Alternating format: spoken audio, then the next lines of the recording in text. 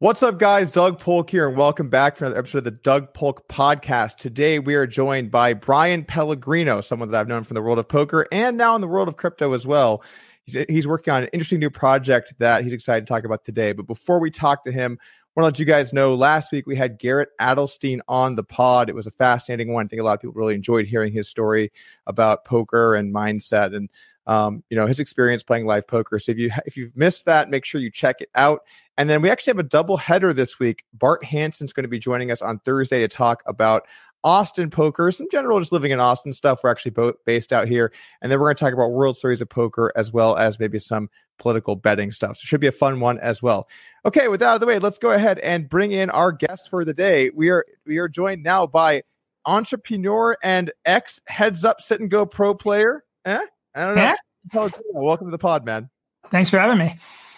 So before we jump into this, we have a lot of different stuff we can talk about today. And I know we have a couple different audiences. We have a crypto audience, we have a poker audience, we have a lot of different people that are going to watch this. So I think for the audience, it's best to split this up. And we'll talk about more crypto stuff here in the first half and poker stuff in the second half, so that if you guys are watching or listening at home, you can kind of tune in where you'd like. You can listen to the whole thing. Of course, that's obviously strongly encouraged. But if you do want to jump around, you'll kind of be able to know where you can hop in and listen to what's most applicable for you. So should be a good one. But before we jump into crypto stuff, Brian, what's new, man? How you been? Not much, man. Busy times for sure. Now, I would say, you never know what to expect when you're launching a new project, but this has been utter insanity. So it's been in the best possible way, but it has been pure madness for sure. Yeah, this podcast. So originally, when I reached out and I said I wanted to have you on the pod, we had a timeline. It was okay. We'll do end of August, I think, or something like that. And then it was early September. Then it was mid September, and then I actually delayed it once. So I'll admit that it was partly my fault too. But I've been trying to have you on the podcast for a while here. Obviously, you worked some with Upswing when you did some coverage with the challenge. So we appreciate having you on to talk about that. But kind of going back to talking about the project you're working on now. Why don't you tell us a little bit about it? Yeah. Layer Zero is the name of it. It's an omni-chain messaging protocol. It's basically, there's a bunch of issues right now. We really started because we were trying to build something. We just couldn't build it. We were like messing around. We just tinker a lot in general. We like to build things, and we were trying to solve some problem. There was just like no good way to do what we were trying to do in terms of like communicating between chains. So you have all these chains. You have everybody knows Ethereum, everybody knows Bitcoin, and that's great. You have these kind of main chains, but there's a bunch of other chains now. I'm sure people have heard of Solana and Avalanche and sort of like all these other chains that exist. And there's all these growing ecosystems around, and there's no real easy way to communicate between them. You have very narrow bridges where a user can transfer assets, but you don't have really native applications. Even huge applications like SushiSwap are kind of like across 13 different chains, but none of them communicate with each other. None of them share state or do anything. So, that's basically the problem that we're solving is the ability to talk between applications across all these different chains. That's been a problem from, kind of the early days when people think about blockchains, and some of their shortcomings is the ability to interact with multiple chains. And I think that you've seen some projects kind of work in that space. Like I think about ThorChain, as scammy as their marketing is. There's something about ThorChain when I look at it. I remember someone explaining to me what ThorChain was. I'm thinking, okay, that's kind of interesting. And you click on it, and then you get all their ads and stuff. And I think, man, this doesn't seem super legit. But they actually are legit, and they're working on atomic swaps. So they use sort of their own token to facilitate swaps. How is that different than what you guys are trying to do when we're talking about working with different blockchains together? Yeah, 100%. And it's really interesting to see some of the communities in crypto are just like so diehard, right? Like Rune is absolutely one of them. And then like Olympus DAO and Link and all of these others where people are just like, it's really crazy. It's kind of this religious thing, which is both maybe awesome and a little bit scary at the same time. But ThorChain is specifically focused on the DEX side of things. So they're focused on a swap. You're going to have ETH and you want to go to BTC, and they're going to facilitate that swap by basically doing two swaps where you're going kind of ETH to Rune and then Rune to BTC on the other side. So Rune kind of plays this peg in the middle that allows everything to connect to each other. But Layer Zero doesn't care about a specific application. It's not trying to be a bridge. It's not trying to be a DEX. Those are things that are built on top of Layer Zero. So everybody really focuses on strictly value transfer and not on generic messaging. And we are strictly generic messaging. So bridges, DEXs, lending protocols, all of these things, unified governance, like those are things that would be built on top of Layer Zero.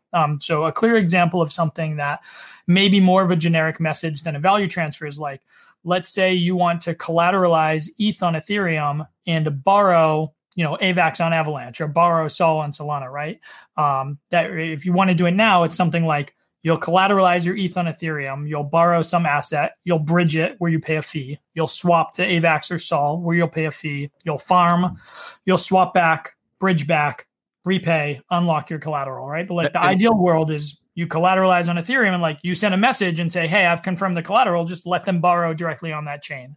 And so, yeah, I think there's a lot of cases where it's not just value transfer, but all of those value transfer cases are things that would be built by somebody on top of Layer Zero, where Layer Zero is strictly the messaging layer.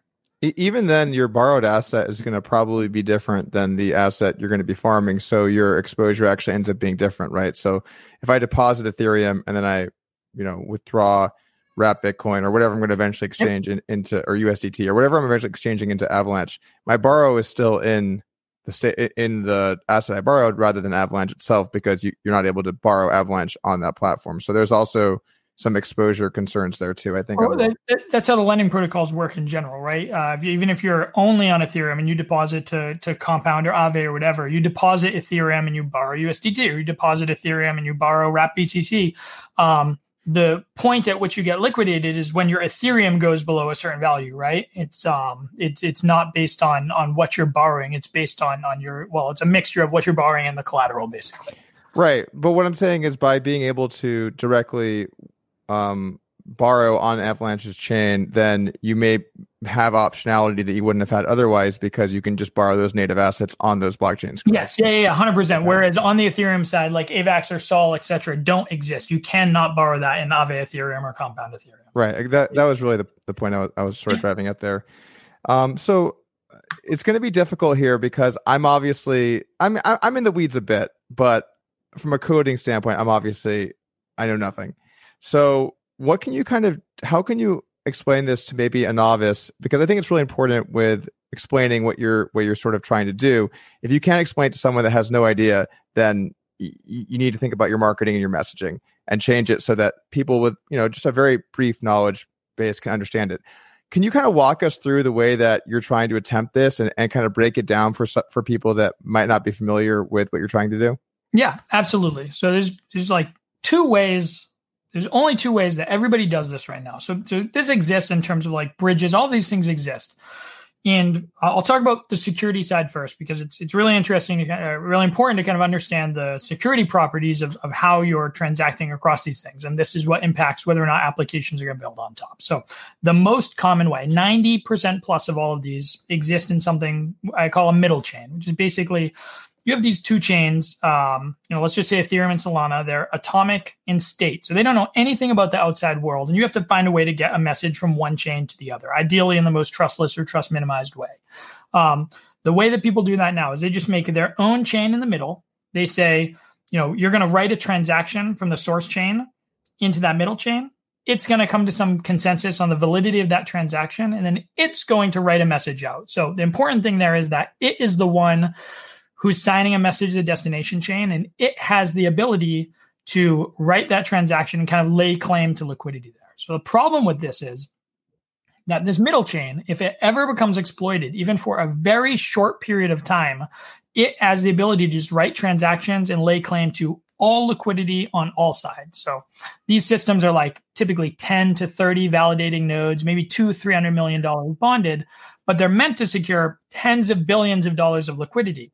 And they're trying to become more and more decentralized. So reorgs happen on chains. 51% attacks happen on chain. And that's typically like very expensive. And they have a very clear incentive structure with the mission and everything for why that, we're trying to prevent that. On the middle chain, it's very, nothing builds on top of it. It's much less clear why those incentives are. And like, if you just need to be able to basically take over this small amount of nodes and a couple $100 million in bond to tap tens of billions of dollars liquidity, like it's just a huge honeypot.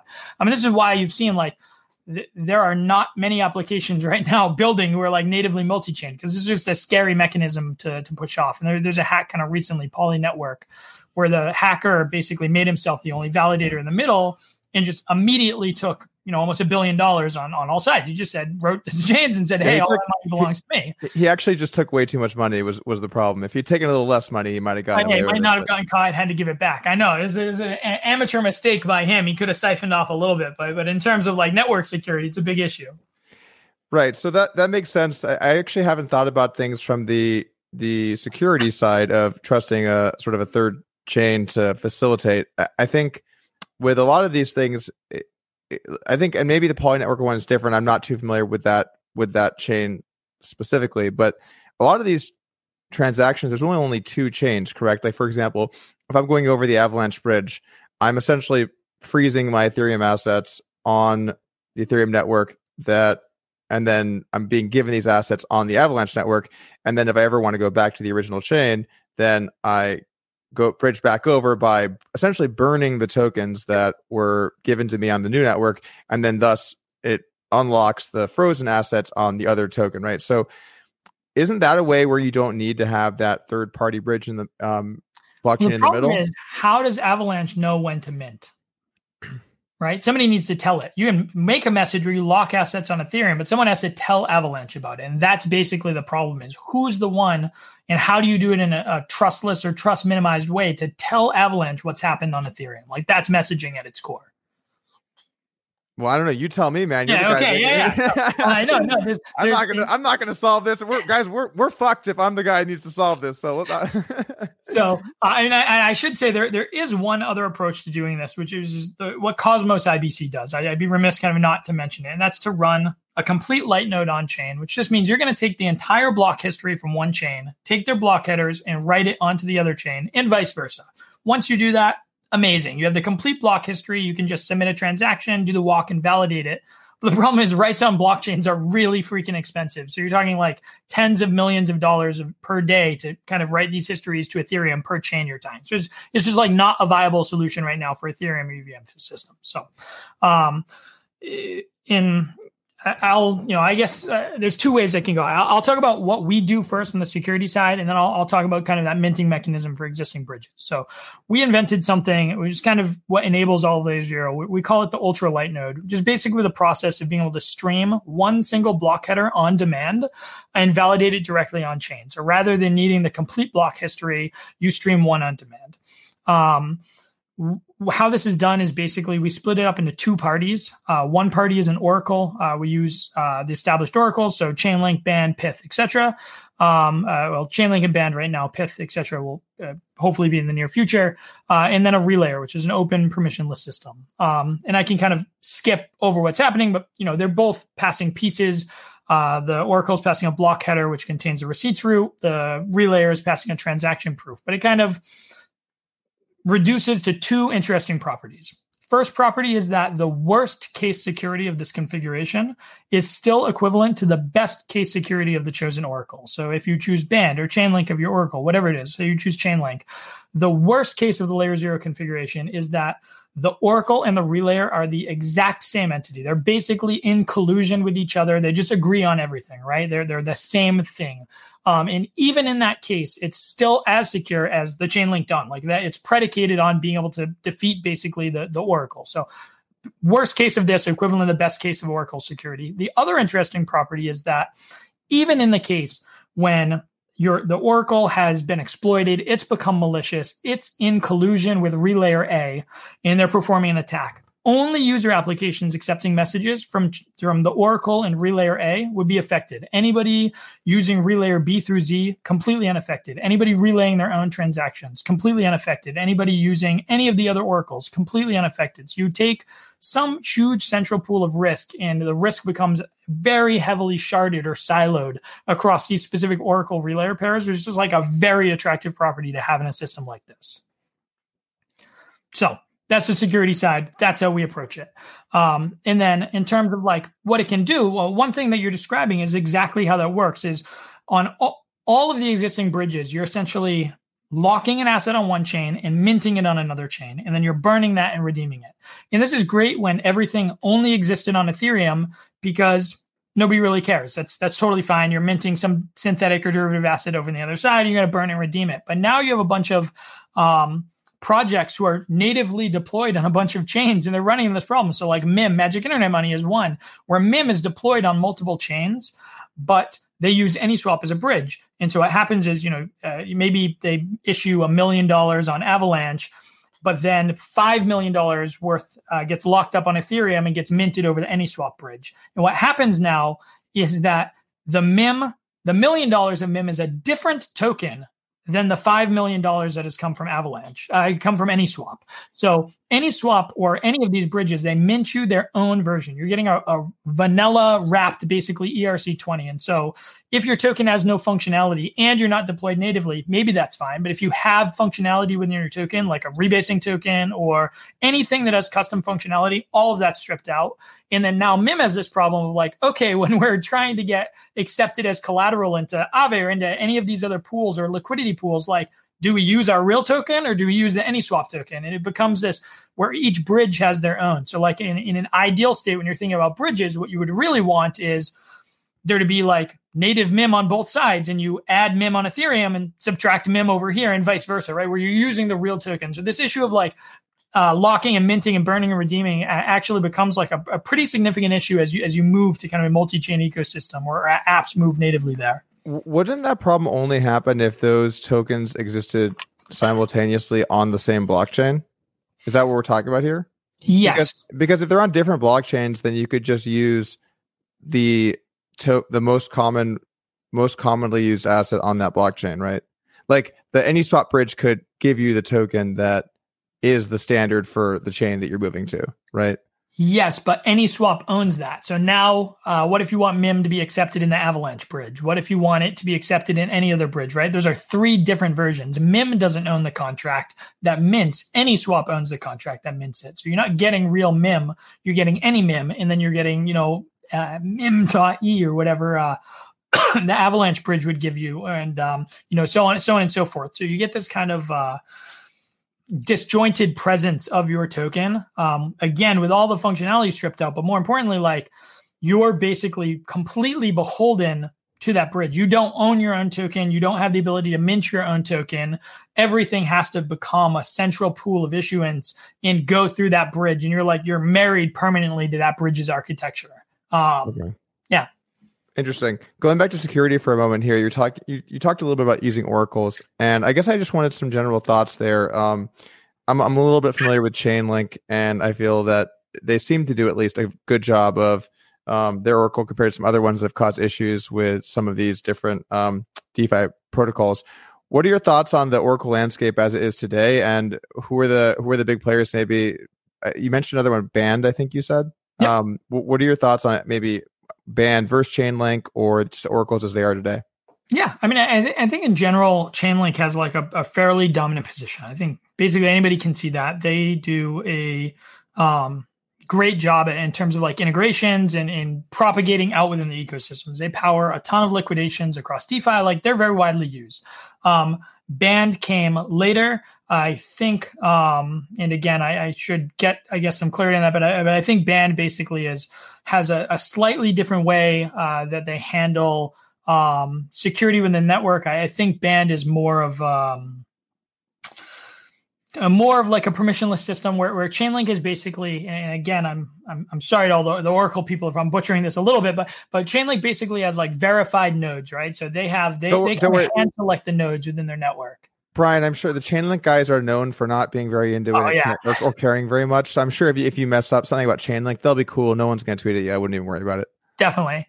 No. So Chainlink brings in kind of like trusted or semi-trusted entities, and their kind of Dawn structure is almost like a proof of authority, but not really, right? There's still some consensus being formed between these entities, but I believe Band is like an open system, and Chainlink is like, we're going to bring in, I don't know, I'm just making up companies, but like, big companies basically are going to run a validator within this network, but we're going to have chosen them. People are going to trust them. And eventually people are going to bond into the system. So it's kind of like different approaches. I think Band may be slightly cheaper on the transaction side. I don't know. Pyth is very Solana focused and very like price and data feed focused. And then there's some aggregators. I don't know if it's Alpha or there's a couple that basically also aggregate oracles. So the landscape is like pretty nascent, but it's a very important piece of everything in that like you have certain pieces of off-chain data, whether it's like weather or price feeds or any of these other things that you need to be able to do to power liquidations or do any of these things.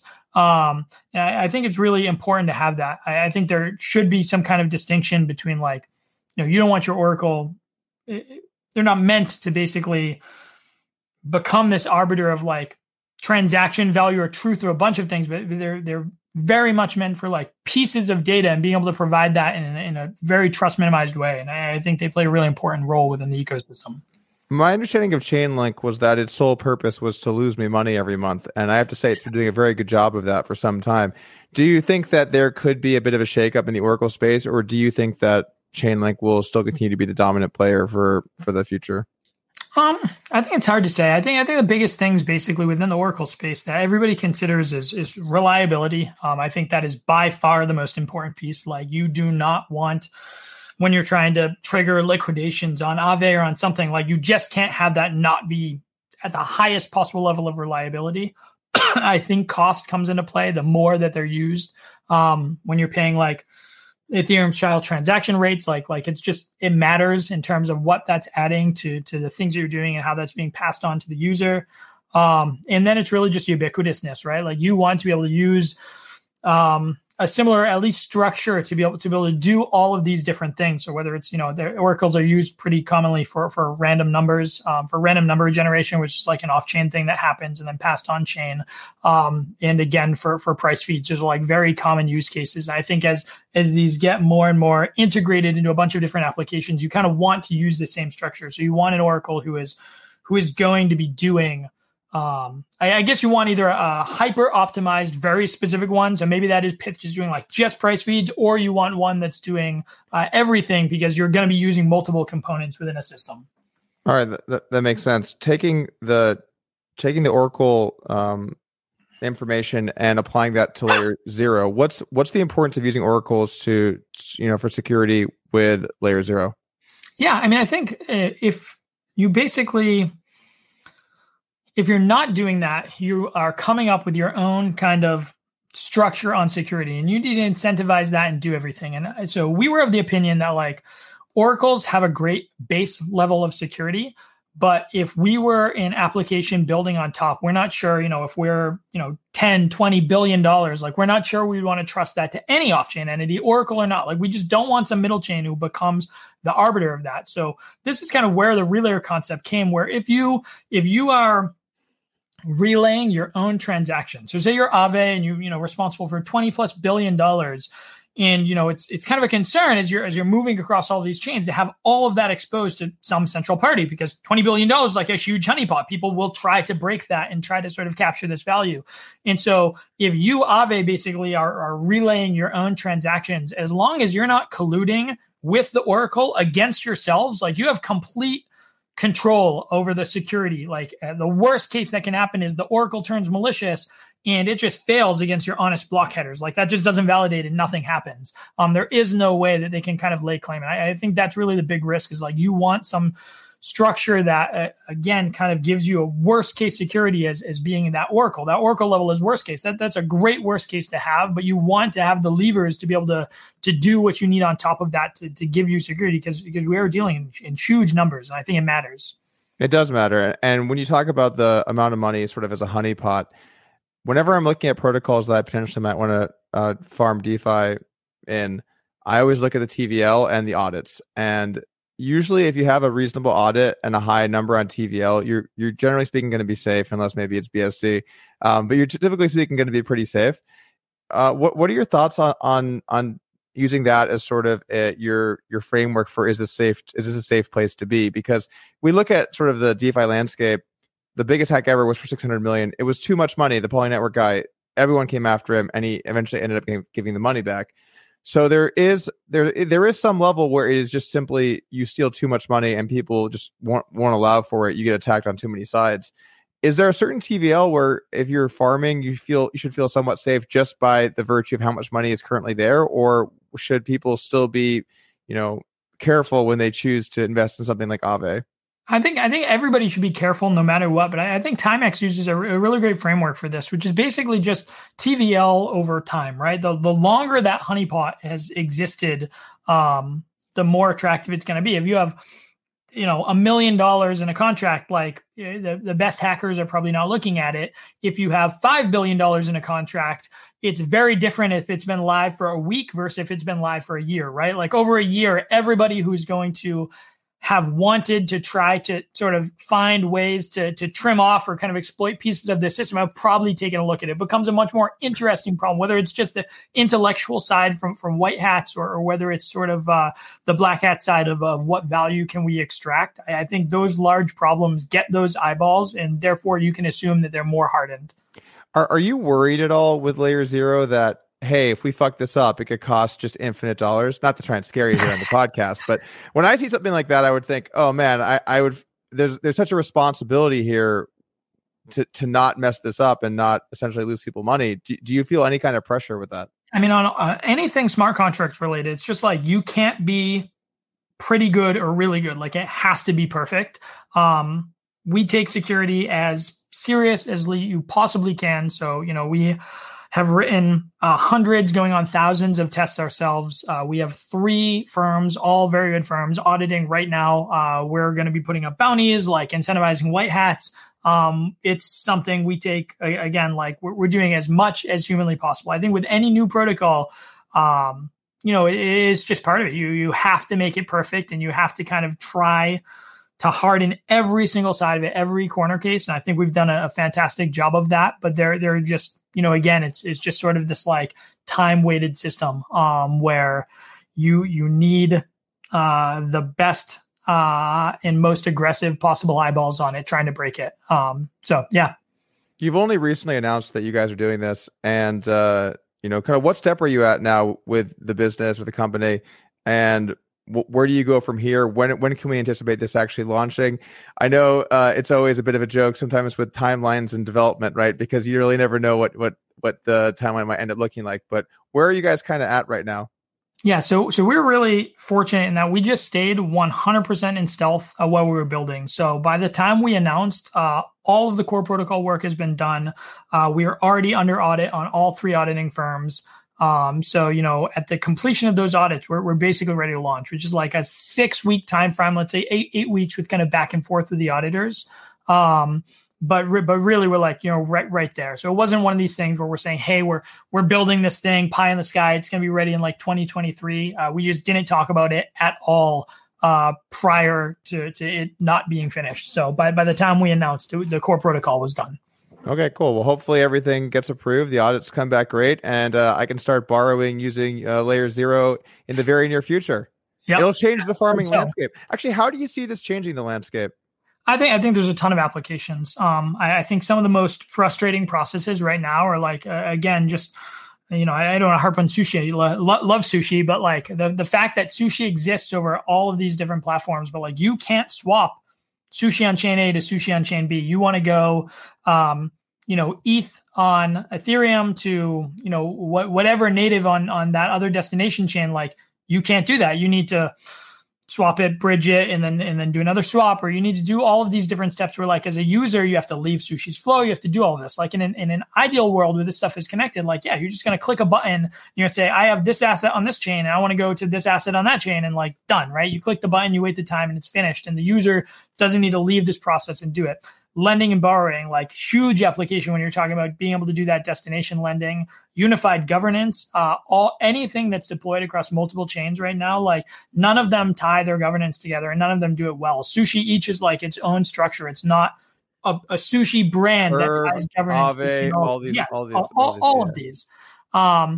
And then like we've seen a bunch of interest from things that we weren't really anticipating, which is like the NFT and gaming side is beating down our door in terms of like you're running a game. You might want to have like the main thing that you're having, the final NFT or your castle or whatever you're building live on Ethereum, because like that's where the most eyeballs are, and that's where like the transactional markets are. That's where OpenSea primarily lives. But if it's like a game that you actually play, like you're going to want to offload that play to some other chain. You're not going to be doing $30 per action in the game, right? So you might push that over to whether it's a layer 2 or whether it's any other chain that's high throughput, high transactions, and you play and you do things there and you kind of build, and then you resolve some of that back. There's a lot of interest in that and being able to move NFTs around or move pieces of gaming around across. Basically, what it reduces to, each of these chains have really, some of them less unique, but they're trying to have kind of really unique properties. Some are high throughput, some are high security. There's all these different things that each of them leverage. Some of them are trying to be gasless. And what you want to be able to do as an application at the application layer is take advantage of like the best pieces of each of these. That's really, I would say, any application's goal is leverage each of those chains as an asset as opposed to like a restricted ecosystem. And it could have an exponential effect here because it's multiplicative, not additive, or it's sort of like if you're able to connect Avalanche and Ethereum and Solana, you're connecting all these chains, the effect that could have in the ecosystem could be. You see where I'm taking this? Like 100%. I mean, I think the question the words escape me.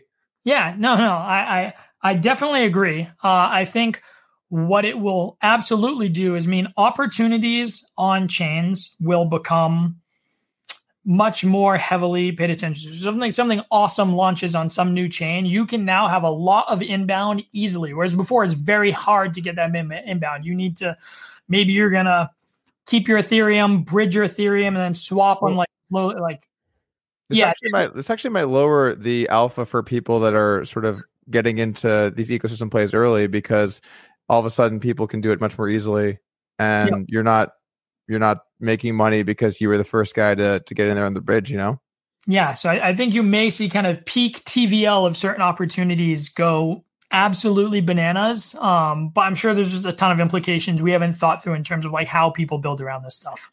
Makes sense. Well, I wish you the best of luck with that, and I'm looking forward to seeing how it plays out. The next topic that I wanted to bring us to, so you mentioned NFTs.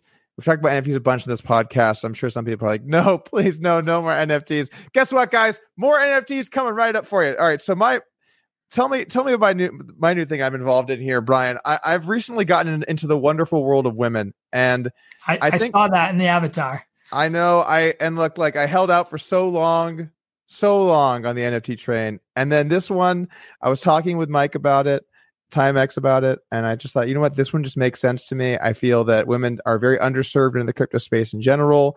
I could see this being sort of an iconic project. The art style, I think, is nice. It's clean. I like what they're doing, and I feel it's not insanely overpriced. Sorry, but the CryptoPunks, I get that nothing's ever going to be CryptoPunks. I get that, but we're at a point now where I've made the decision not to invest in CryptoPunks at too many junctures. And now we're looking at what's the NFT floor price for CryptoPunks? $5 billion at floor pricing.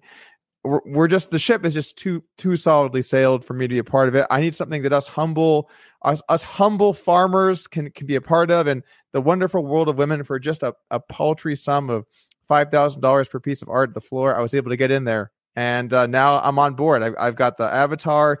I'm one of you guys. You have your avatar over here too. Am I a part of the crew now?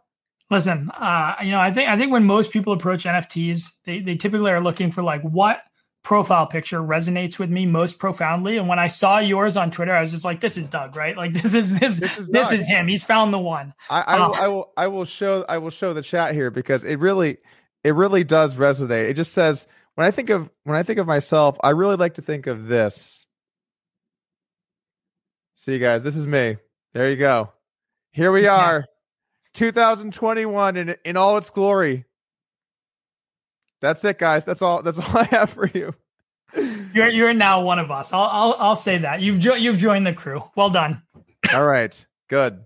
I didn't want people to think I wasn't, with the times, but we're embracing some diversity, and I do feel that women are a little bit underserved in the space, and I think it one day it could be that successful women feel that this is something that they purchase to sort of promote women in the space, and empower women in technology. And I think that I know we were talking before. There was like a rogue project too, right? It was pretending to be very women centric, but actually had all male founders and was kind of like a farce.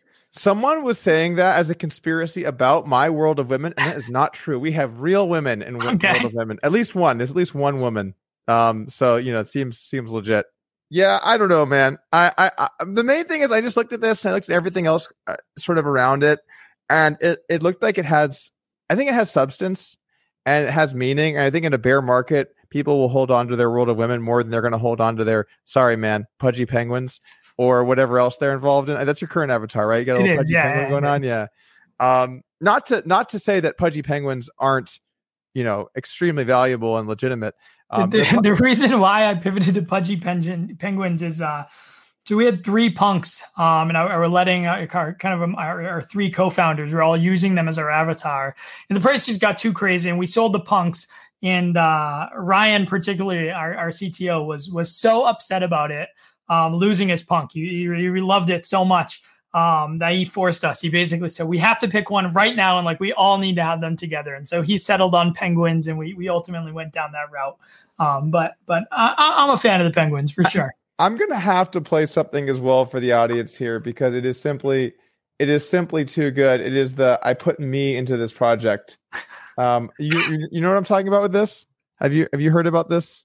Is this Cole? I don't think I've heard the clip. I've heard the guy who was saying my penguin is me and kind of crying. Yeah. So we're gonna try something for the first time here in the podcast. We're gonna try and play a clip, which I don't know if this is gonna work. So if you guys can't hear this, we can go ahead and just cancel it. But this clip is entitled "These Guys Seem Sane." Let's listen to it together. If you guys can't hear this, let me know and we will stop the clip.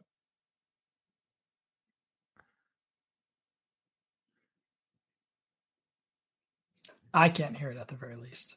Okay, let's see if this works. Can I add sound? Nope, I can't. This is a good segue. You listen to it with the audience. I've been drinking this massive bottle of water. I'm going to run to the bathroom. So you play your 2 minutes. I'll be right back. Can I listen? Maybe I shouldn't be messing with sounds in the middle of the podcast. Let me see. Can you guys hear this now? Can't hear? Okay, can we hear this now?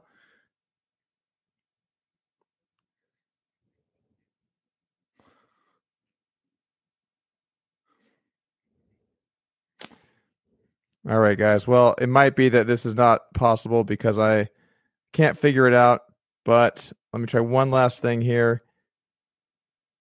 This is what you get for trying new things on the podcast. This is what you get for being live. A lot of lessons are being learned. Oh, what about this? Nope, that doesn't work. Such is life. Maybe this. Hold on. One last time, maybe, for the road. It doesn't work. Audio. I don't think that's going to work either. Well, no. Okay. Well, didn't work. The point of the matter is that penguin people are crazy. Did they seem sane on that clip or no? They did. They did not seem sane in the clip. The guy's talking about he didn't invest money into the project. He invested him. I invested me into this project. It's some really great penguin stuff. And maybe people will care enough about their penguins that during bear markets the polar ice caps won't melt. Who knows? So you guys just picked penguins randomly? There was no, because I've seen Fedor Holes has one of these. I've seen a few other people. Aweiss, of course, he was sporting it until he did his own cash or NFT project. What are your thoughts? So we already had a bunch of penguins early. We bought them super early, and we just kind of we try to stay on top of just trends within crypto in general. And so we bought a bunch. But Ryan was so upset over the fact that I had sold these punks that he was just like, "Listen, we're picking the penguins and we're putting them in the vault, and they will never be sold. And if you sell them, I'll kill you." His words to me. So he just wants a team cohesive avatar, and that's what he settled on, man. He was scrambling post punks. All right. Fair enough. What are your thoughts on NFTs? Do you think that there's still some upside from here? Obviously the run up in punks was pretty wild. Of course you owned a few and were part of that. Do you see other projects following a similar trajectory? Do you think that there's still ways left to go for punks? What are your thoughts? I think that there's always, or at least for a while, there's going to be huge new booms, right? You're not going to stop seeing new projects that have the chance to go like absolutely insane. I think that's just the nature of the space in the same way that you see with crypto projects regularly. That said, I think, 99% of what gets minted on a daily basis is probably trending towards zero over time in the same way that, most of the stuff did in 2012 through or 2013 through now. And so I think, I think it's just about finding the right stuff. Like the quality is going to live out. It's kind of like, SM Pratt style, like older, minter, rarer, better. Like in general, like I think that's sort of the hierarchy for things. And there will be new things that catch on and sort of like have staying power. Like Bored Apes showed this and a bunch of others. Like if you can build a community, there's absolutely space for it. And I think in terms of upside, if you're somebody who has like, I shouldn't say that. I don't want anybody going out and like spending their last money on NFT, but in terms of like asymmetric upside, it's been a really wild industry. I think I've known more people over the last like 6 months who have turned small amounts, like, $1,000 or $10,000 into 7-figure amounts than I even remember through like the majority of the crypto bull runs. Like NFTs have just been ridiculous. So not financial advice, guys, but if you want to turn 10,000 to $1 million, Brian Pellegrino has told you that he's seen more people do that than anything else. So just make sure to take that let's say 10 of your last 15. So you still have 5 behind, and you can just thank Brian on Twitter. What's your Twitter handle, Brian, so that when people do really well on their NFTs, they can thank you. This is sad times.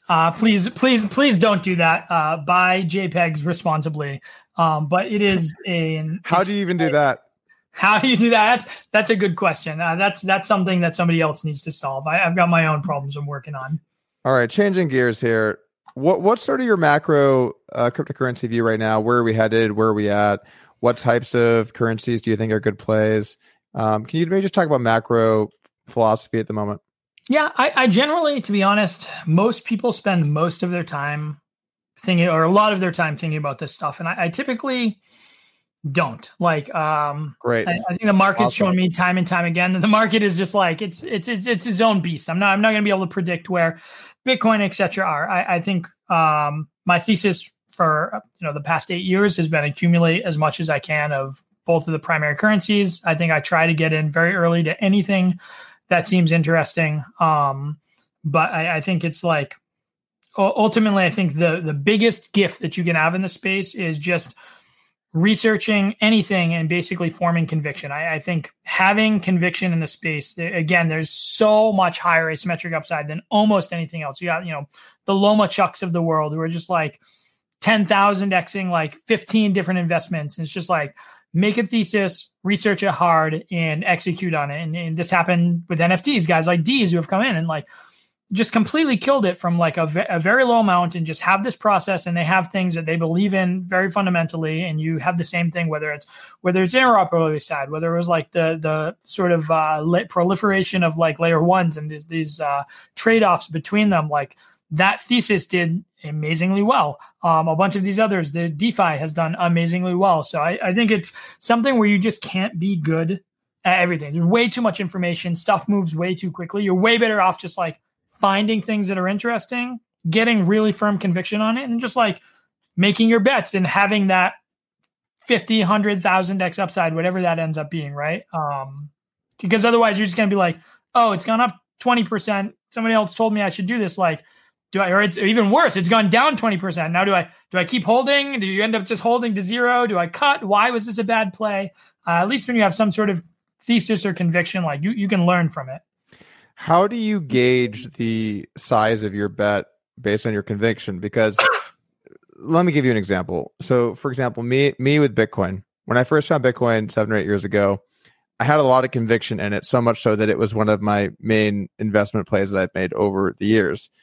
But I still had a fairly diverse portfolio, and you can look at it. Hindsight's always 20/20, right? So you can look at this in one of two ways. On one hand, I did really well for myself, and I have plenty of other investments, and everything has gone great. On the other hand, I would have made 5 times as much money by having done nothing else other than owning Bitcoin. So how do you figure out how to size your bets based on your conviction levels? Because when I looked at Bitcoin, I always thought, okay, I believe in the premise here. I think that money based on math and logic makes more sense to me than a government printing. I think long run, there's only going to be 21 million of these. Demand will increase. These will increase in value, but there will be a lot of variance along the way. How do I size my bet there? How do people size their bets when they find the NFT? Let's say you get into NFTs, you got NFTs 6 months ago, or even you get into NFTs today. How do you size your bets based on that conviction? That's really a difficult thing to try and do. Yeah, completely agree. I think I think there are a bunch of different ways to approach it. I mean, the first overall thing, and it just kind of ties into our academic research with Facebook, is like I really kind of believe that the framework of regret minimization is like a pretty good one. I think people learned a very hard lesson. But I thought there's only two things: shame and regret. Yeah, exactly. I mean, I feel like 2017 taught people, or 2018 rather, taught people like some very hard lessons that like optimizing for upside is great when everything just goes completely vertical, but like needing to deal in minimizing regret at some point becomes really important. I think this was the matter for me with punks. Like, do I think punks could go much higher than they were? Yes. Like, would I buy a hoodie punk? I sold my hoodie punk for like 350 ETH, whatever it was, 1.2 million or something at the time. And so, the questions I was asking myself is like, one, would I pay 1.2 million to get another hoodie punk? And the answer at the time was like, no, I wouldn't. And two, like if this went all the way back down to zero and I had my hoodie punk and didn't have 350 ETH, like, would I regret it? And I was like, yes, I probably would. Right. And so I think a lot of it is really just framing that, like, a lot of times you have a thesis on something that starts to become true. And so whether this was, anything, the DeFi, synthetics or Uni or Sushi, or whether this was the layer one stuff and you're an early investor in Solana. And I think there's like a clear case of like, if this thesis comes true, it's the same for Bitcoin, right? We're buying Bitcoin at 10 or 100 or $1,000, right? The thesis was like, oh, if this plays out how we think it will, then the upside is that Bitcoin is like $100,000 or $1 million or whatever. And the question kind of becomes is, the closer you get to that goal, like where do you start to change that, right? Like your upside becomes much less asymmetric. Like your thesis has played out and is starting to play out, and you don't want to cut that too early. But at the same time, like where is the point? So for sizing in general, I think like the way I do it personally is probably 50 to 70% of my portfolio now, which is probably the most responsible it's ever been, is kind of sized responsibly with just like the primary stuff I really have no issue holding forever. And then everything else is just like as high of beta as I can possibly get, or things that I want to make this bet on super long term. So like this was deploying money into NFTs, whether it's punks or art blocks. This was deploying money into like the early Avalanche ecosystem stuff, and all these other things that are just like if the market goes up, I think this is going to wildly outperform. And a lot of times that ends up becoming a larger chunk of your portfolio. But I kind of think in a responsible stance, you shouldn't really be more than, let's say 30% in anything that you see as kind of like that high beta risk profile thing. What are your thoughts on Avalanche and what they're doing there and basically their DeFi incentives program? I think the most natural parallel you can draw is what happened with Polygon. I expect that we're going to continue to see what happened there play out on the Avalanche ecosystem. When did you first get involved, and what are your thoughts on where Avalanche is today? Yeah. Timing, I don't know. I sort of lose track of time, but I guess when Joe was like 30 cents was when I got involved. So however long ago that was, somebody can check a chart. I think what Avalanche is doing is super interesting. I think they made one of the better bridging experiences for what exists today. It was just like easy to get on. It was a nice experience. You didn't have this process of, so for other bridges prior, like you come from Ethereum and you land to that ecosystem, and then you don't have any money to transact in that ecosystem to pay gas. So now you need to like go externally, and you have to go to some exchange and buy that asset and send to the wallet and claim your transaction. It's just like a total nightmare. Like nobody wants to do that. And so Avalanche, like, for amounts over certain amounts, they airdrop you like a little bit of AVAX, and now you can transact across the ecosystem, which is super. It made it super nice to use. I think anytime somebody's going to throw like $200 million to $1 billion into an ecosystem of just like pure incentives, the TVL will come. And I think when the TVL will come, builders come. And the question is just, can they make that have longevity? Like, is what they're building actually interesting enough? And I think it is. I think they have a lot on the tech side. They have a lot of really interesting properties on Avalanche that make them quite attractive.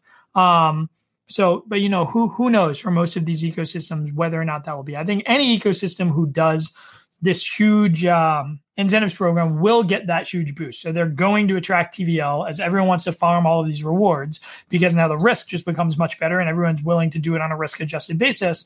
And then when there's so much TVL being thrown around, everyone's making money. Like, people just start building stuff. They start forking and building. And then the question is, those incentives run out, everybody leaves. Like, is there still an interesting enough ecosystem to thrive?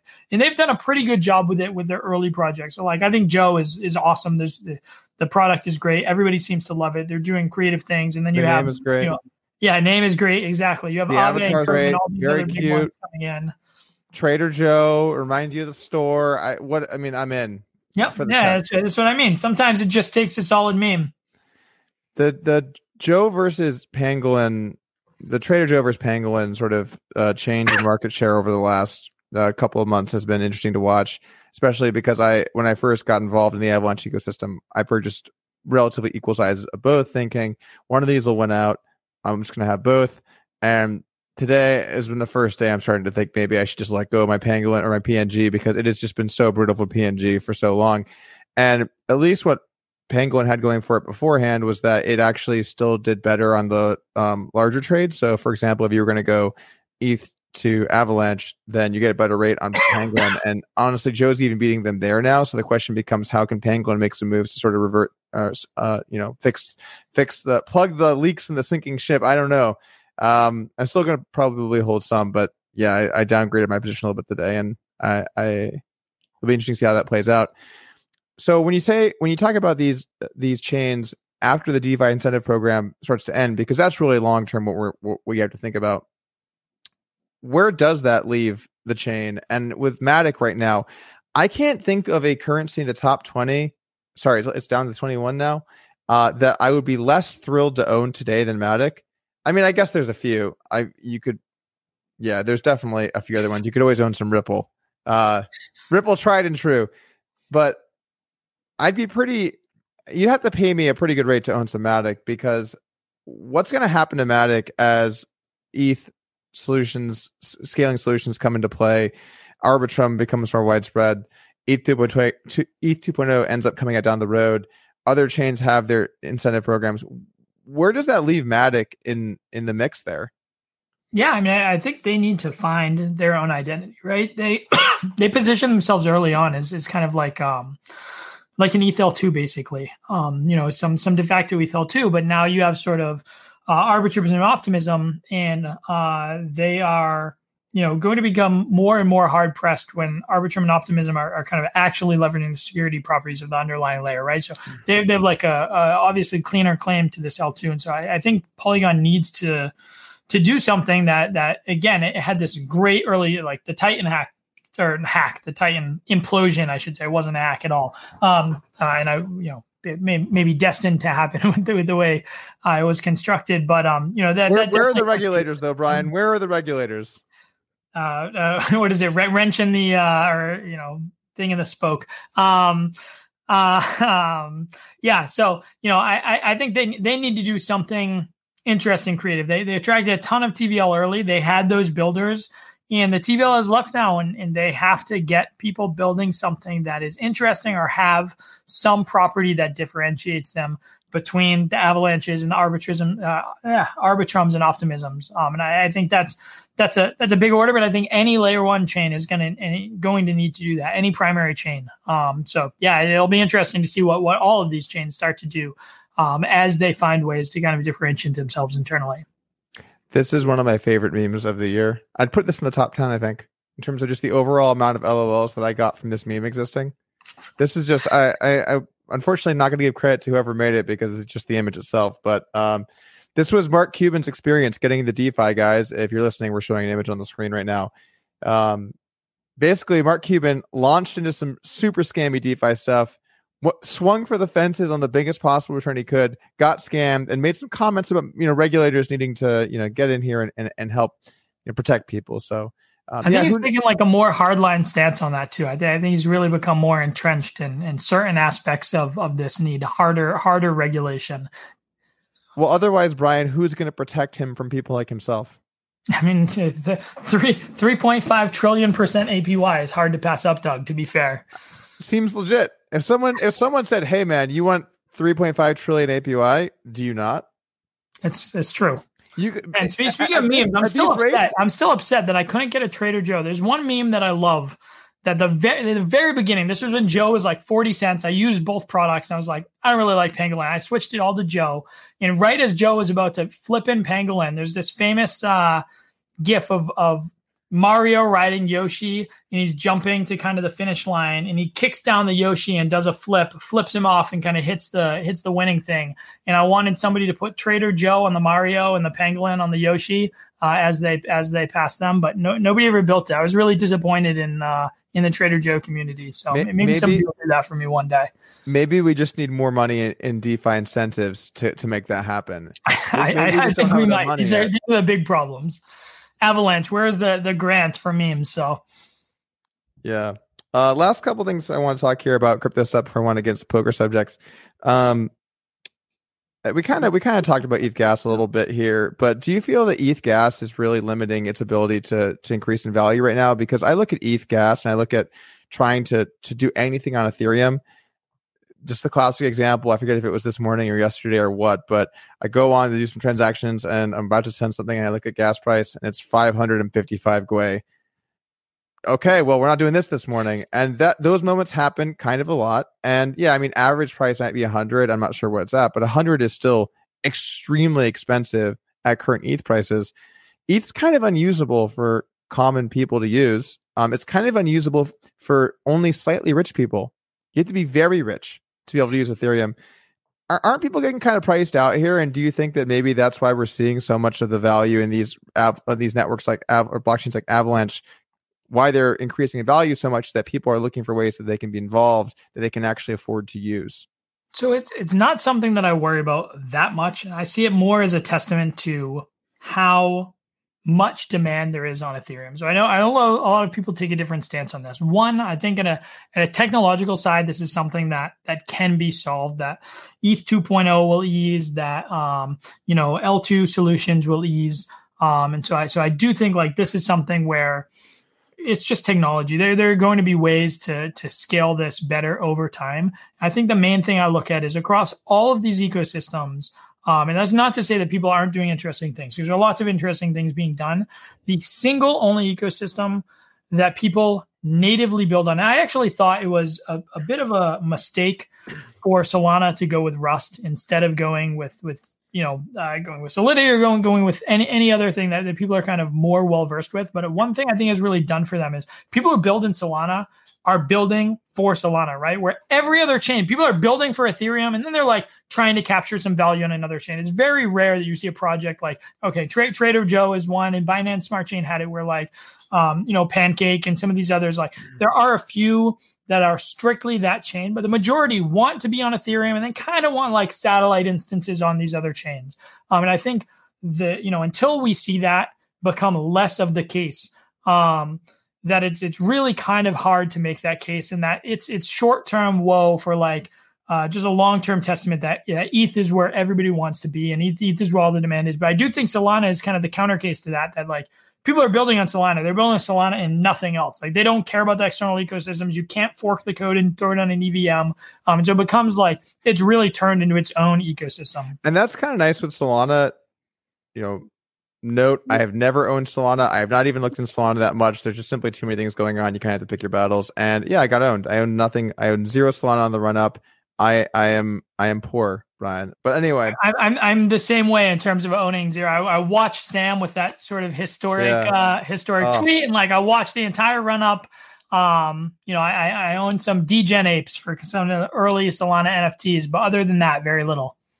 Right. So with Solana, and because the programming language is different, you actually don't just have a million different forks of the same thing, which is kind of nice. Because it was cute, I think, when we first started seeing some of these forks of the same thing, and then there was more of them, and then there was so many, and then everything was a fork. And now you don't have to worry as much about unaudited forked code that's the exact same thing because it's programmed in a different language. But yeah, of course, then now you need specialized people that are familiar with this language instead of the other main ones. So obviously it's going to come at cost. I guess the good thing for Solana is they have the backing and the power, and really, Sam, to be able to make it so that you get good developers in to use this code, right? Where maybe other projects wouldn't have that same luxury. Yeah, I think that's the ability is like now they can just stay insulated a little bit longer. Whereas like almost anybody who's building on these other chains, unless they're trying to capture a very specific audience, are like building for ETH and this, right? They're building for both. And so a lot of that value gets driven back to ETH. It's possible for people to migrate over. The people who are in Solana, they're not leaving. The people who are using those apps, like there's no, and you'll get forks in Solana, right? Like people will just fork the Rust code, but it means that they build for Solana first and Solana only for now, which gives them kind of time to have this walled garden where they try to create their own network effects that ETH has been able to do. I hate when people use the term ETH killer because it gets used a million times and it has never killed ETH and probably won't. But do you think that there's room for Solana to still continue to grow from here? And does that have some kind of impact on Ethereum's long-term value? Can these things coexist peacefully? Where do you think? Funny story. I heard the other day, and I never knew this, that ETH killer was actually coined by somebody in the Ethereum sort of foundation marketing side.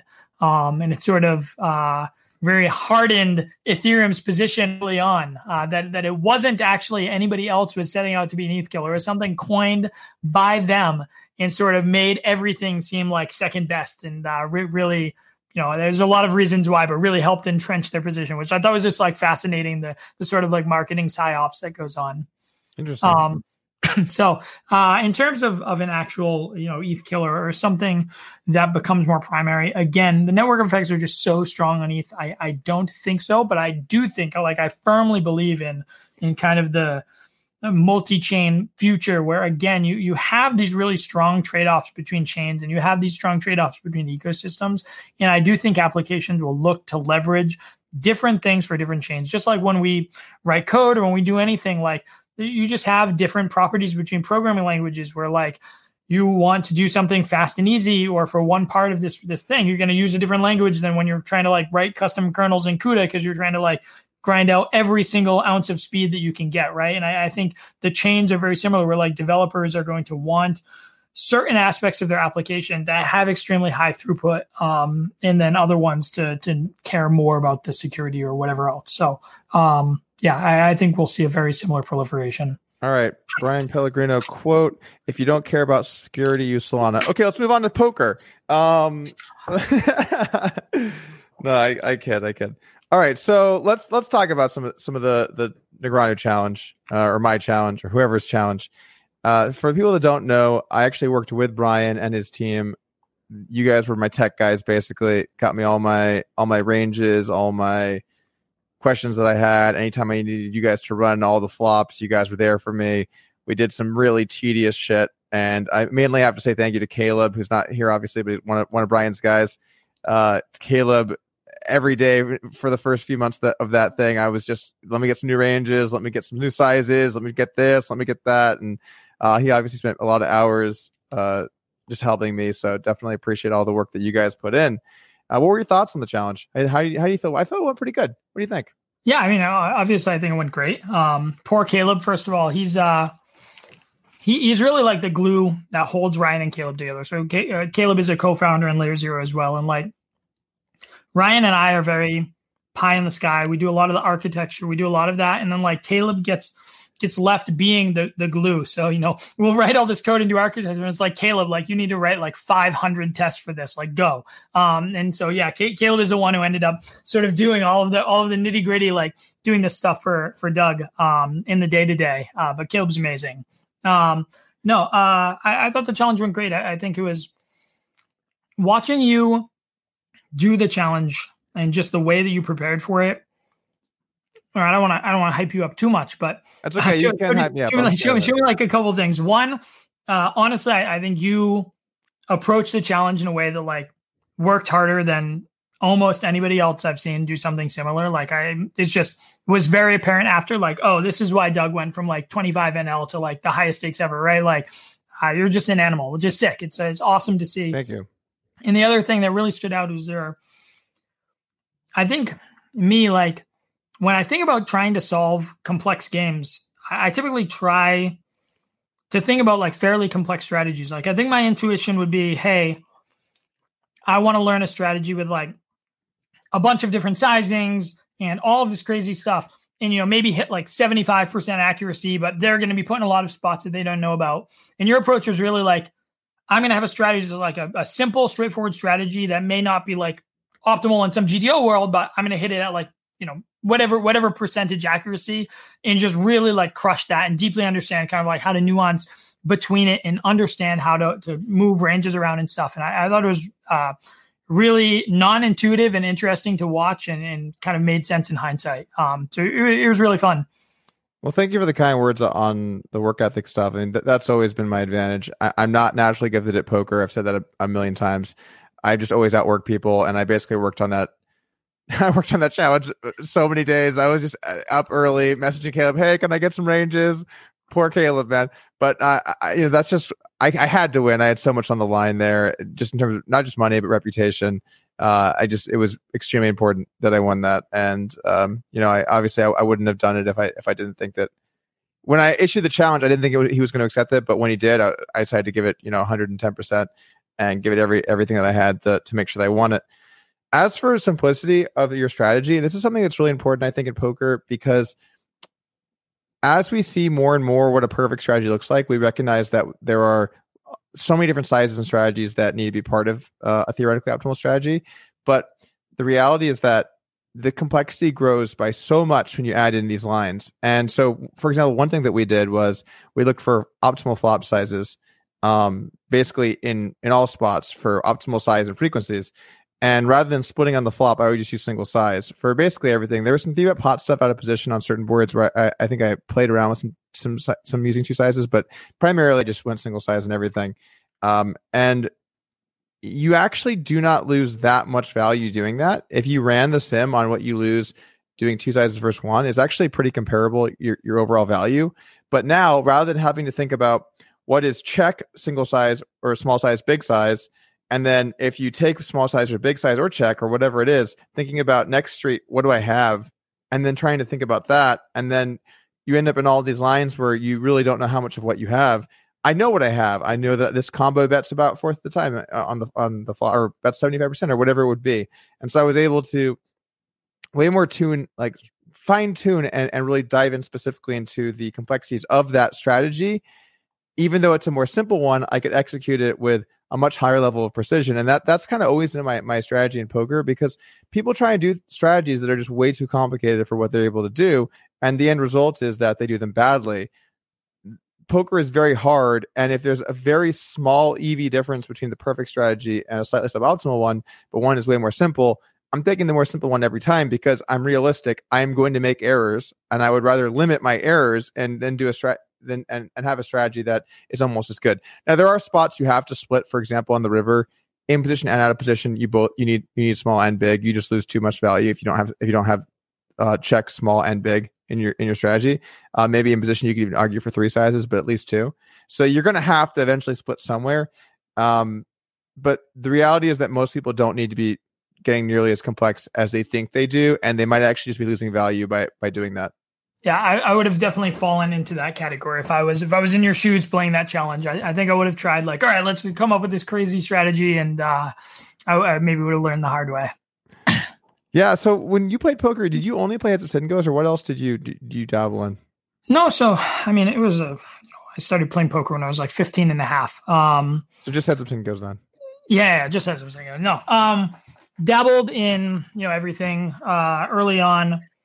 Found heads up sit and goes when I was maybe 19 or something. I think what happened is I was playing MTTs before that, and I went to Budapest for a year to study abroad. And MTT schedule was just like brutal. They were like ending at like 11 a.m. It was just a nightmare. And there was some random post of a guy on 2+2 who's just like bragging, like, I just coached this guy and brought him up to making 10K a month. And I had never even used 2+2. I don't even know how I found this post. And I just like ended up messaging him randomly, being like, hey, like, would you consider like coaching me as well? And he's like, yeah, we're going to play heads up sit and goes. And I got into it, and we stopped the stake in coaching like fairly early on. I just loved like being able to kind of set my own schedule and do everything. And then ultimately, you know, I played a bunch of live MTTs and all that stuff. But at the tail end, I had taken a break to start and sell this DFS site, and then to do some machine learning models for kind of MLB stuff. And I came back for 1 year, and I was like warring to get into kind of like the highest stakes at Zepsingos, kind of like have this cartel system. You know, I was just like not enjoying it that much. Yeah, the old cartels. And I ended up finding this push or fold on 888, which was like, it's called push or fold. You min max buy-in was 5 BB, but you can play as deep as you want. And I ended up playing up that up to like 501K. And I had my best year ever, had the highest EV ever, and just like retired immediately after because I just hated it. I couldn't bring myself to play anymore. I didn't know what it was. But push or fold made that last year much more enjoyable. And I was playing reasonably high stakes cash at that point, 6-figure pots and yada. So it was an interesting diversion away from the Heads of Singos at the end. What happened where you felt like you couldn't play anymore and you wanted to retire? Really, when I came back, it had been after, I sold the daily. So poker got shut down in the States, scrambled, didn't know what to do, went to Montreal, played for a summer, came back, started a company, sold the company. I was like, what the heck am I going to do with my life? Came back and started just like trying to get back into like, okay, I guess I'm going to basically stopgap poker here. So started to play over that year, found this, and I just I couldn't find the joy in it at all again. I think what actually happened was prior to that, everybody cared about the money. I had all these friends who they got to a certain level of Heads Up Sit and Go, and they're making 50K a year, 100K a year, 200K a year. And they'd just be like, they'd stop. Like that's good enough for them. They've done it. And I just never cared about the money at all. All that I cared about was playing people better than me. So I was notorious for just warring nonstop. I just didn't care. I wanted to play better people. I was just always worrying when everyone's like, you're costing yourself so much money. And in that final year, the beginning was really exciting as I was warring to get on those things, trying to play the highest stakes. But it was the first time where I actually got to the highest stakes of all of this stuff. And just nobody would play me anymore, right? I think the only person who would give me 501K action was True Teller, unless there's a fish, is 6-max structure. So it's just classic. Yeah, exactly. So it's just it went from this really interesting, challenging, intellectual pursuit where I would just always have up 3 to 6 tables at all time, just trying to play constantly, to I would sit around all day and have to have my sound cranked up super loud and just wait across 50 lobbies and wait for a fish to sit. And then you just play this mindless fish and just wait for them to make mistakes. And it was just my highest earning potential, but so non-stimulating intellectually. Yeah. And I don't know. I literally felt like I was just this mindless monkey just clicking buttons. I just hated it. Yeah. And Heads Up Poker is like that. It becomes, you just sit all the tables and you wait and you hope to get some action. And then once in a while you get a bite at your bigger tables. And then how those tables go is going to very much, maybe not as much as Heads Up Sit and Goes, but definitely in cash, is going to very much determine how the rest of your month goes. And if you run good, it's a good month. You run bad, it's a bad month. Then it's back to waiting just for hours on end. And the fun part about Heads Up Sit and Goes is if you forget or anything happens, your internet goes down, somebody just sits you and blinds you out on all 50 lobbies at a time. So it's just your entire month is just well, maybe I won't disconnect next month. So it's lovely. It's gotta hurt. I assume that's happened to you then, right? Oh yeah, definitely. You have awful. 2 or 3 internet connections and yeah. Well, the thing about poker is, I enjoyed playing, and at some point you realize that your time is done. It's time to sit out and never play again, which is why my favorite player when it comes to sports is Brett Favre. Now, I like Brett Favre because he knew when he had to hang up the gloves, he was done for good, and he wasn't coming back.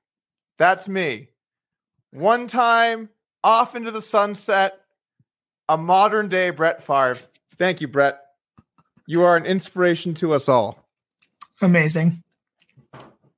All right. Had to give an ode to Brett Favre. With poker, towards the end there, did you? So it was just the monotony of just playing fish. You weren't in it for the money. You wanted the intellectual pursuit of playing. Yeah, I obviously the money's great, right? It's just a benchmark for everything. But it's it wasn't, if I could have just warred good players and made good money, like that's what I wanted to do. I'd still be playing. If it was just play fish and make even better money, there's no interest. Okay, fair. What are your thoughts on AI in poker? Where do you think things are at today? How far they've come? Maybe you could talk a little about your project too. Yeah. So we did research with Noam Brown and Facebook AI Research. We actually did independent research that was picked up by them and published with Noam and Facebook. And it's kind of like, yeah, so I know no. Yeah, I know you do. Yeah. He was at the Humans versus AI challenge, both rounds. I met him in the first one. Well, actually, I saw him there both times, but the second one I didn't play. I only played in the first. By the way, Humanity won in the first one. I played. Humanity did in the second. I sat out. I'm just saying, Humanity, if you need a guy, maybe I'm your guy. I don't know. Yeah, no, I mean, those are both amazing. That was like, those what really got everybody interested, I think, in the spaces. There's a very long-standing kind of feud of research between University of Alberta and Carnegie Mellon. And, University of Alberta solved limit hold'em. They were like one of the first ones to do that. And then Noam came in, like Carnegie Mellon started putting out like really interesting stuff.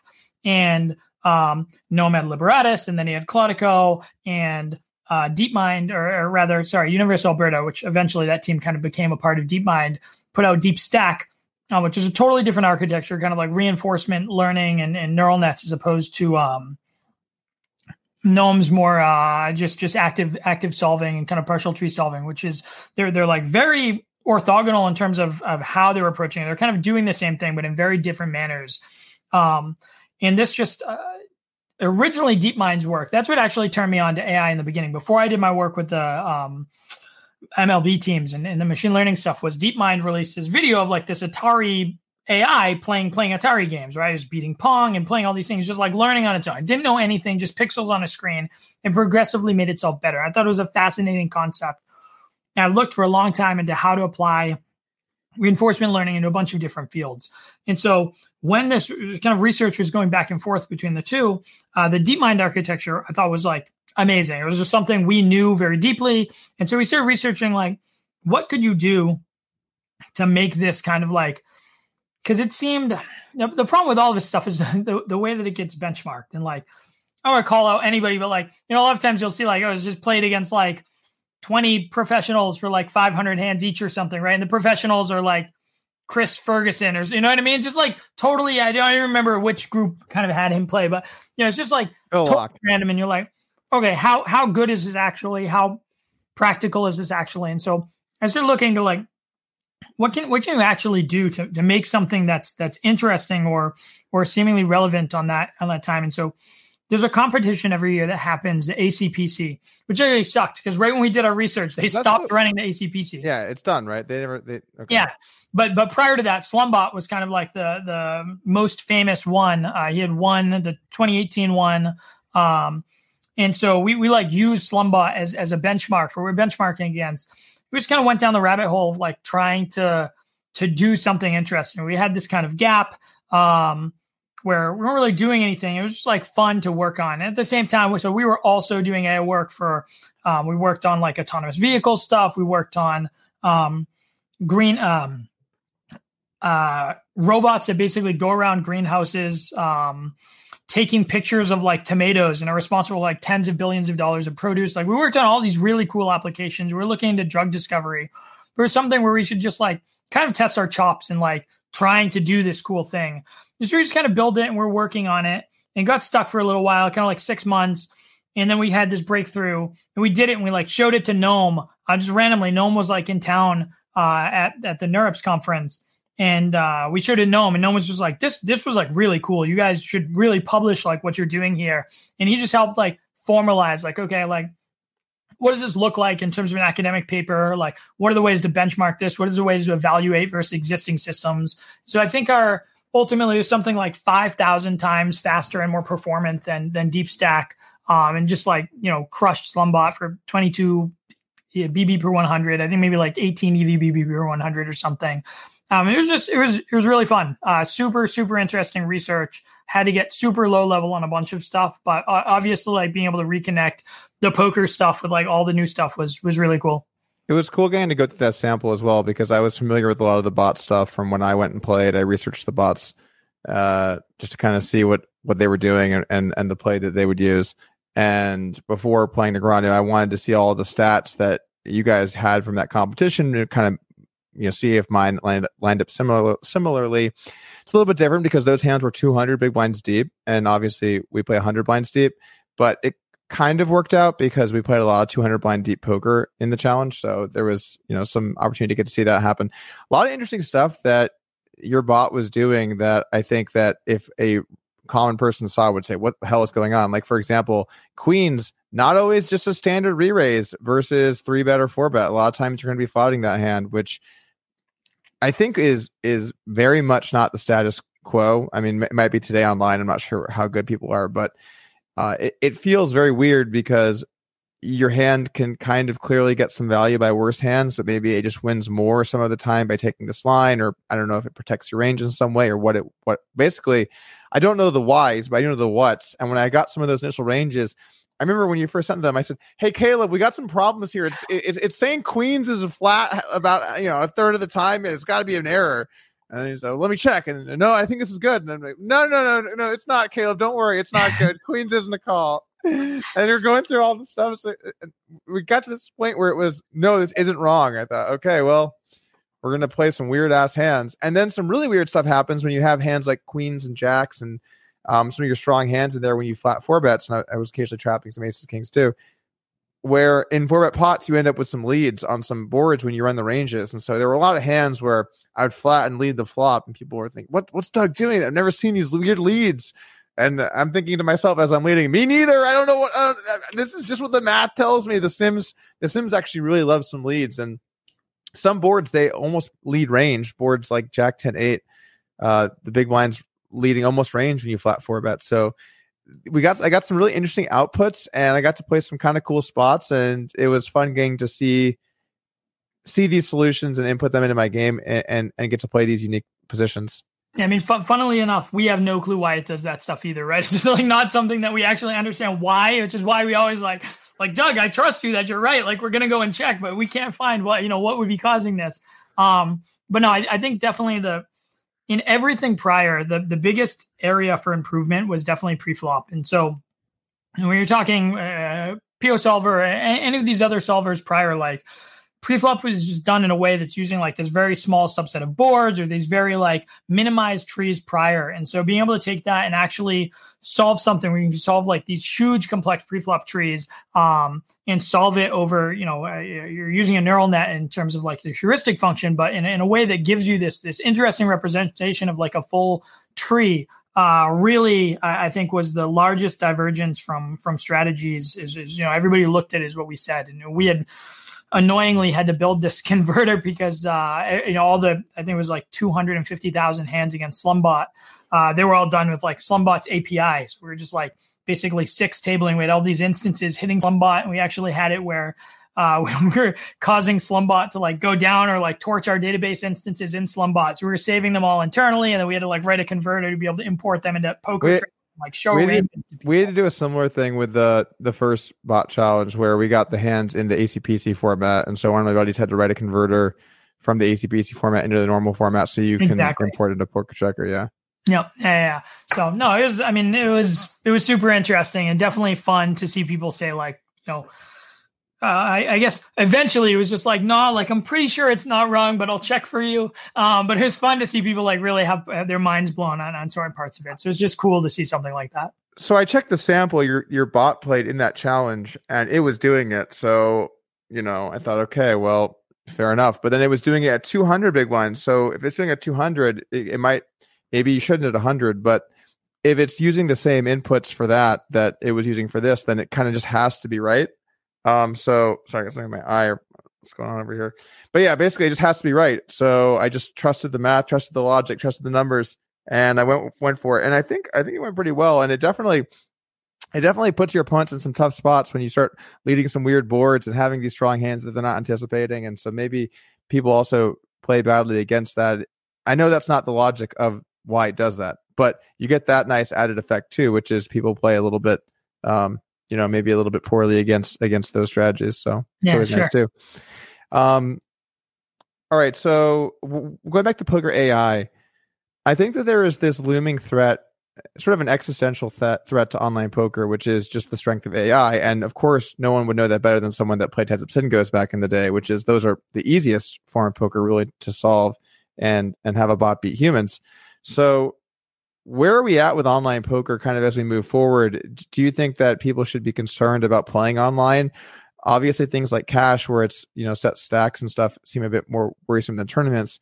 But how should people feel about playing online poker in today's environment? And do you think it's just a countdown until AI is eventually just going to solve all of this and people need to move over to playing live poker? I mean, the question, I think the most interesting, well, not most, but chess is an obvious parallel, right? Where no human can beat any of the chess bots now.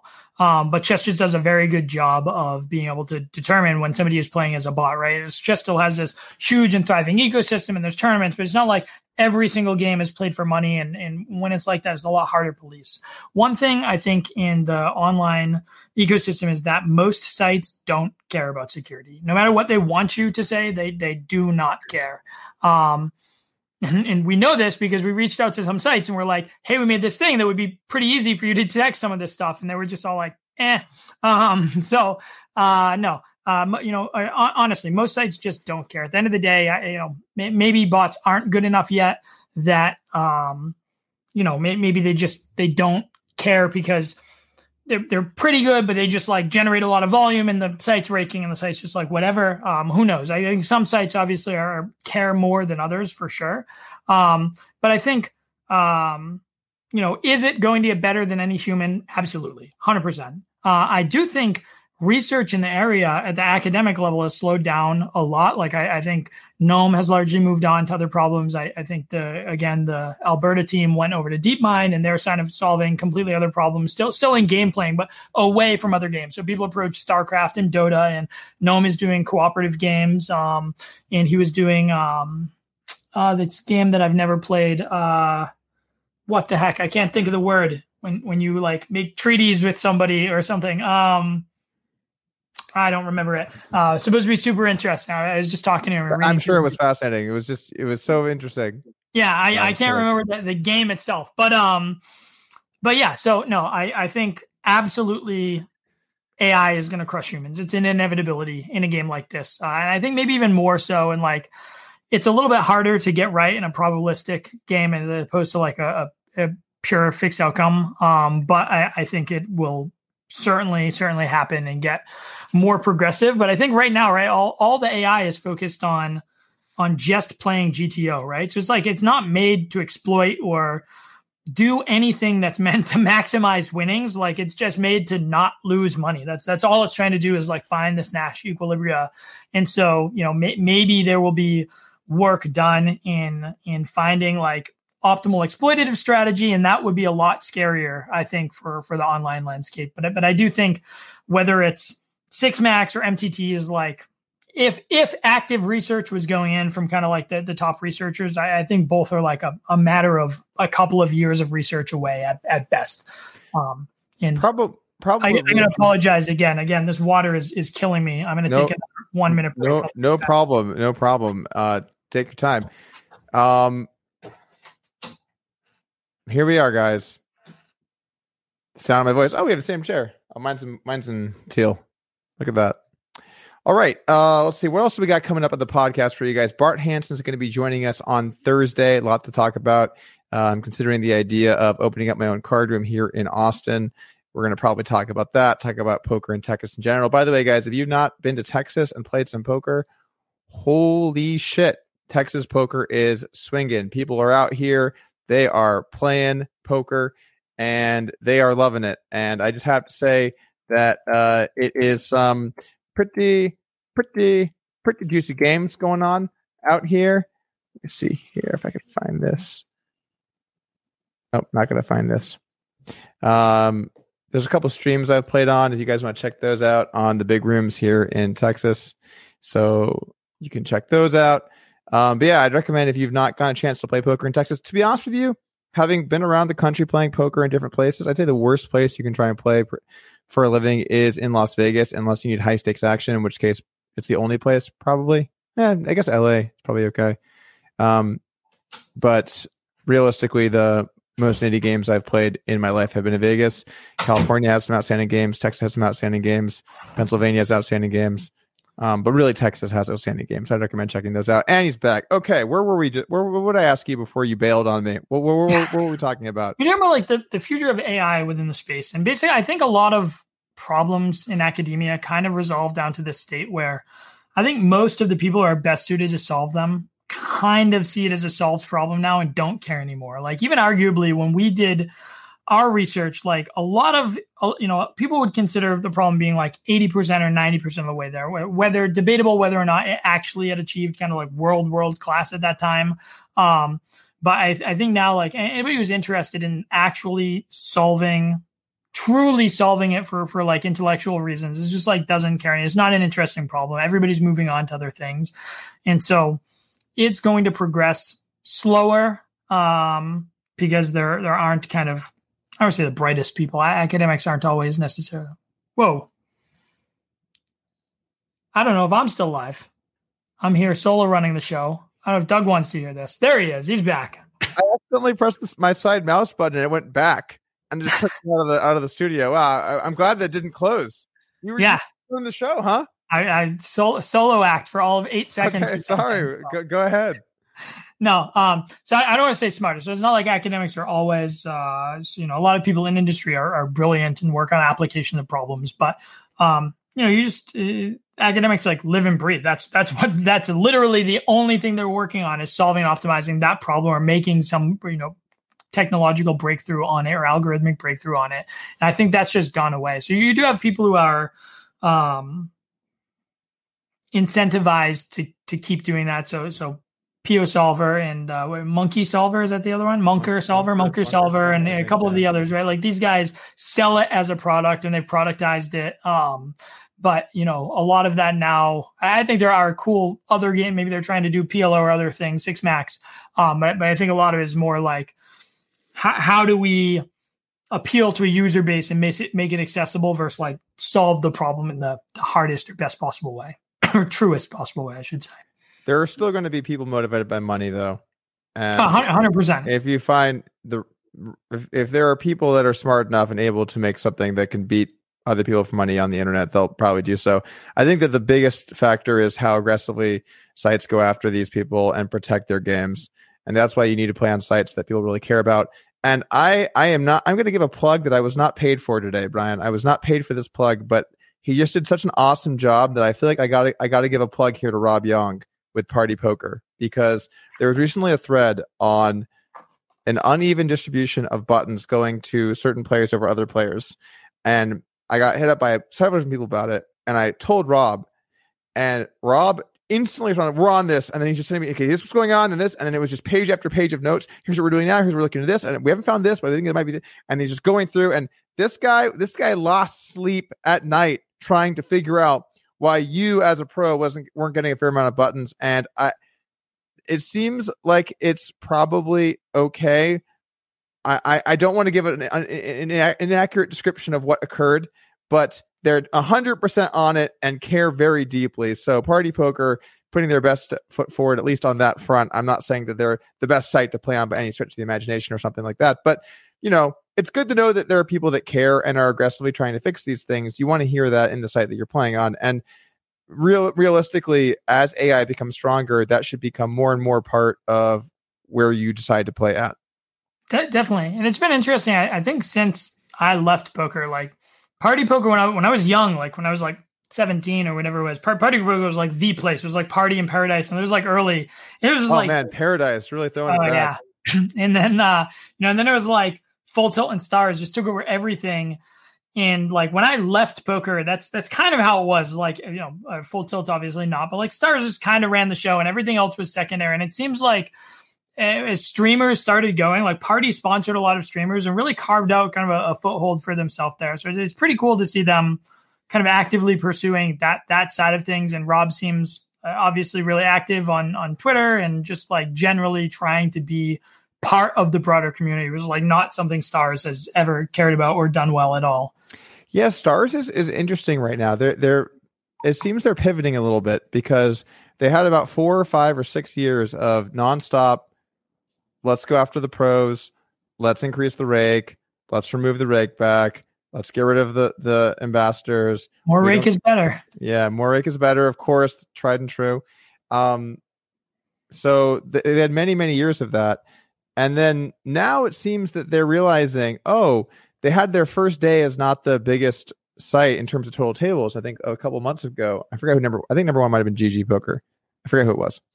And all of a sudden, you know what? Maybe we'll roll out some rewards programs. Oh wow, guys, nice job! You only realized 6 years late that hey, pro poker players are poker players too. And I've had this problem with sites and with how they treat professionals from the get-go, which is you kind of need the dream of poker that people can one day play for a living and play high stakes and do well. And you shouldn't feel like a criminal that you're making money in the game that you're paying to play on this site. Of course, we need to be aggressive in the way that you deal with pros that, angle shoot or take grimy edges like buttoning people or sitting at your tables when they know that you've disconnected from the internet. But at the same time, we should still be, happy that there are professionals that can make money playing the game, because it shows that the game is beatable. The game can be beaten for money and winnings, and that's something that we should look up to. And so I think that now finally we're seeing PokerStars roll out some incentives. Maybe they're not going that far, but they're at least saying, we recognize that maybe perhaps people should get a little money back when they play here. And it's funny to see this little bit of a turn. I wonder if this is going to shift the direction of the company moving forward. Which is interesting because they were like kind of pioneering in terms of like Supernova Elite system being like, they were kind of selling that dream of like, listen, you have all of these tiers. And like, if you are the hardest possible grinder, you can like aspire to this. You're going to get a huge amount back. You're going to get all these rewards. You had these guys who were kind of buying their Porsches with, FPP and like all of these things. Classic, and, like, the SNE Porsche. Yeah. Porsche. Like, it really, I think had so much, just such a strong network effect of like anybody who was going to pursue that at all would put 100% of their volume on stars, or like the very large majority of it. And then they did away with it, and you had all this fragmentation start happening where guys are just like, all right, I'm just going to sit the best lobbies everywhere and do whatever I can. And then they just sort of let stars was just like rewards. Who needs them? It became the worst place to play basically for the higher stakes, because you got no rake back at high stakes and you only had to play the actual best regulars in the world. So, that seems beatable. It's just you, OTB Red Baron, Linus Love, and high rake for high stakes. Good luck. Let me know how that goes for you. I'm sure you're going to do just great in those games. I am glad to hear that they are going back a little bit towards paying people back money. And I hope that, they can continue to go that direction. It's always good to have competition in the marketplace. And maybe that's really what this boiled down to, was when they bought Full Tilt and there wasn't even a clear number two. They just had such a gap on the next company that maybe they didn't really care. And then you had Party Poker kind of come up, and GG Poker comes out of nowhere, and you have all these competitors now. Maybe they're sensing some, not even sensing, they're seeing their numbers drop and go to their competitors. It's always healthy for you, the customer, to have competition amongst the businesses where you might patron. So yeah, definitely good to see that. Okay, a couple last topics here, and then we can call it a day. You going to head to the World Series of Poker this year? You going to stop by? I wanted to. They're playing the highest ever heads-up event. So it's a 25K heads-up event, which they've never had. They've always had as a 10K prior, I think. I think it would be the first year as a 25K. So I really wanted to get out there to play it. But I've got a 4-month-old daughter, which is my third child, and every time, thank you. Each time I leave my wife with 3 now. Right when it was 1, she's like, "Whatever, just go do whatever you want." 1's so easy. 2 is like, there's a bit of chaos. 3, freaking madness, right? So anytime that I leave is, I need to make sure I'm surgical about it. So I'm going to Dubai next month, and I'm going to speak at a conference in Lisbon in November. And so I think I'm going to skip the WSOP in order to save myself and my marriage. But I did really want to get out to play that event. And, hopefully within the next year or two, I'll get out and play some. You're putting your family in front of the World Series of Poker. You would not make a good poker player. I know, man. Tragic. What are you going to speak at in Dubai?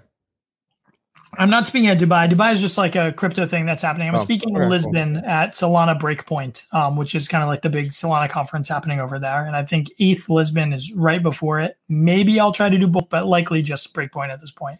Right. That reminds me of your Solana comment. Quote, doesn't have very good security or something like that. I forget what it was. Yeah, word for word. You got it. Oh, no, there you go. Nice. Okay, perfect.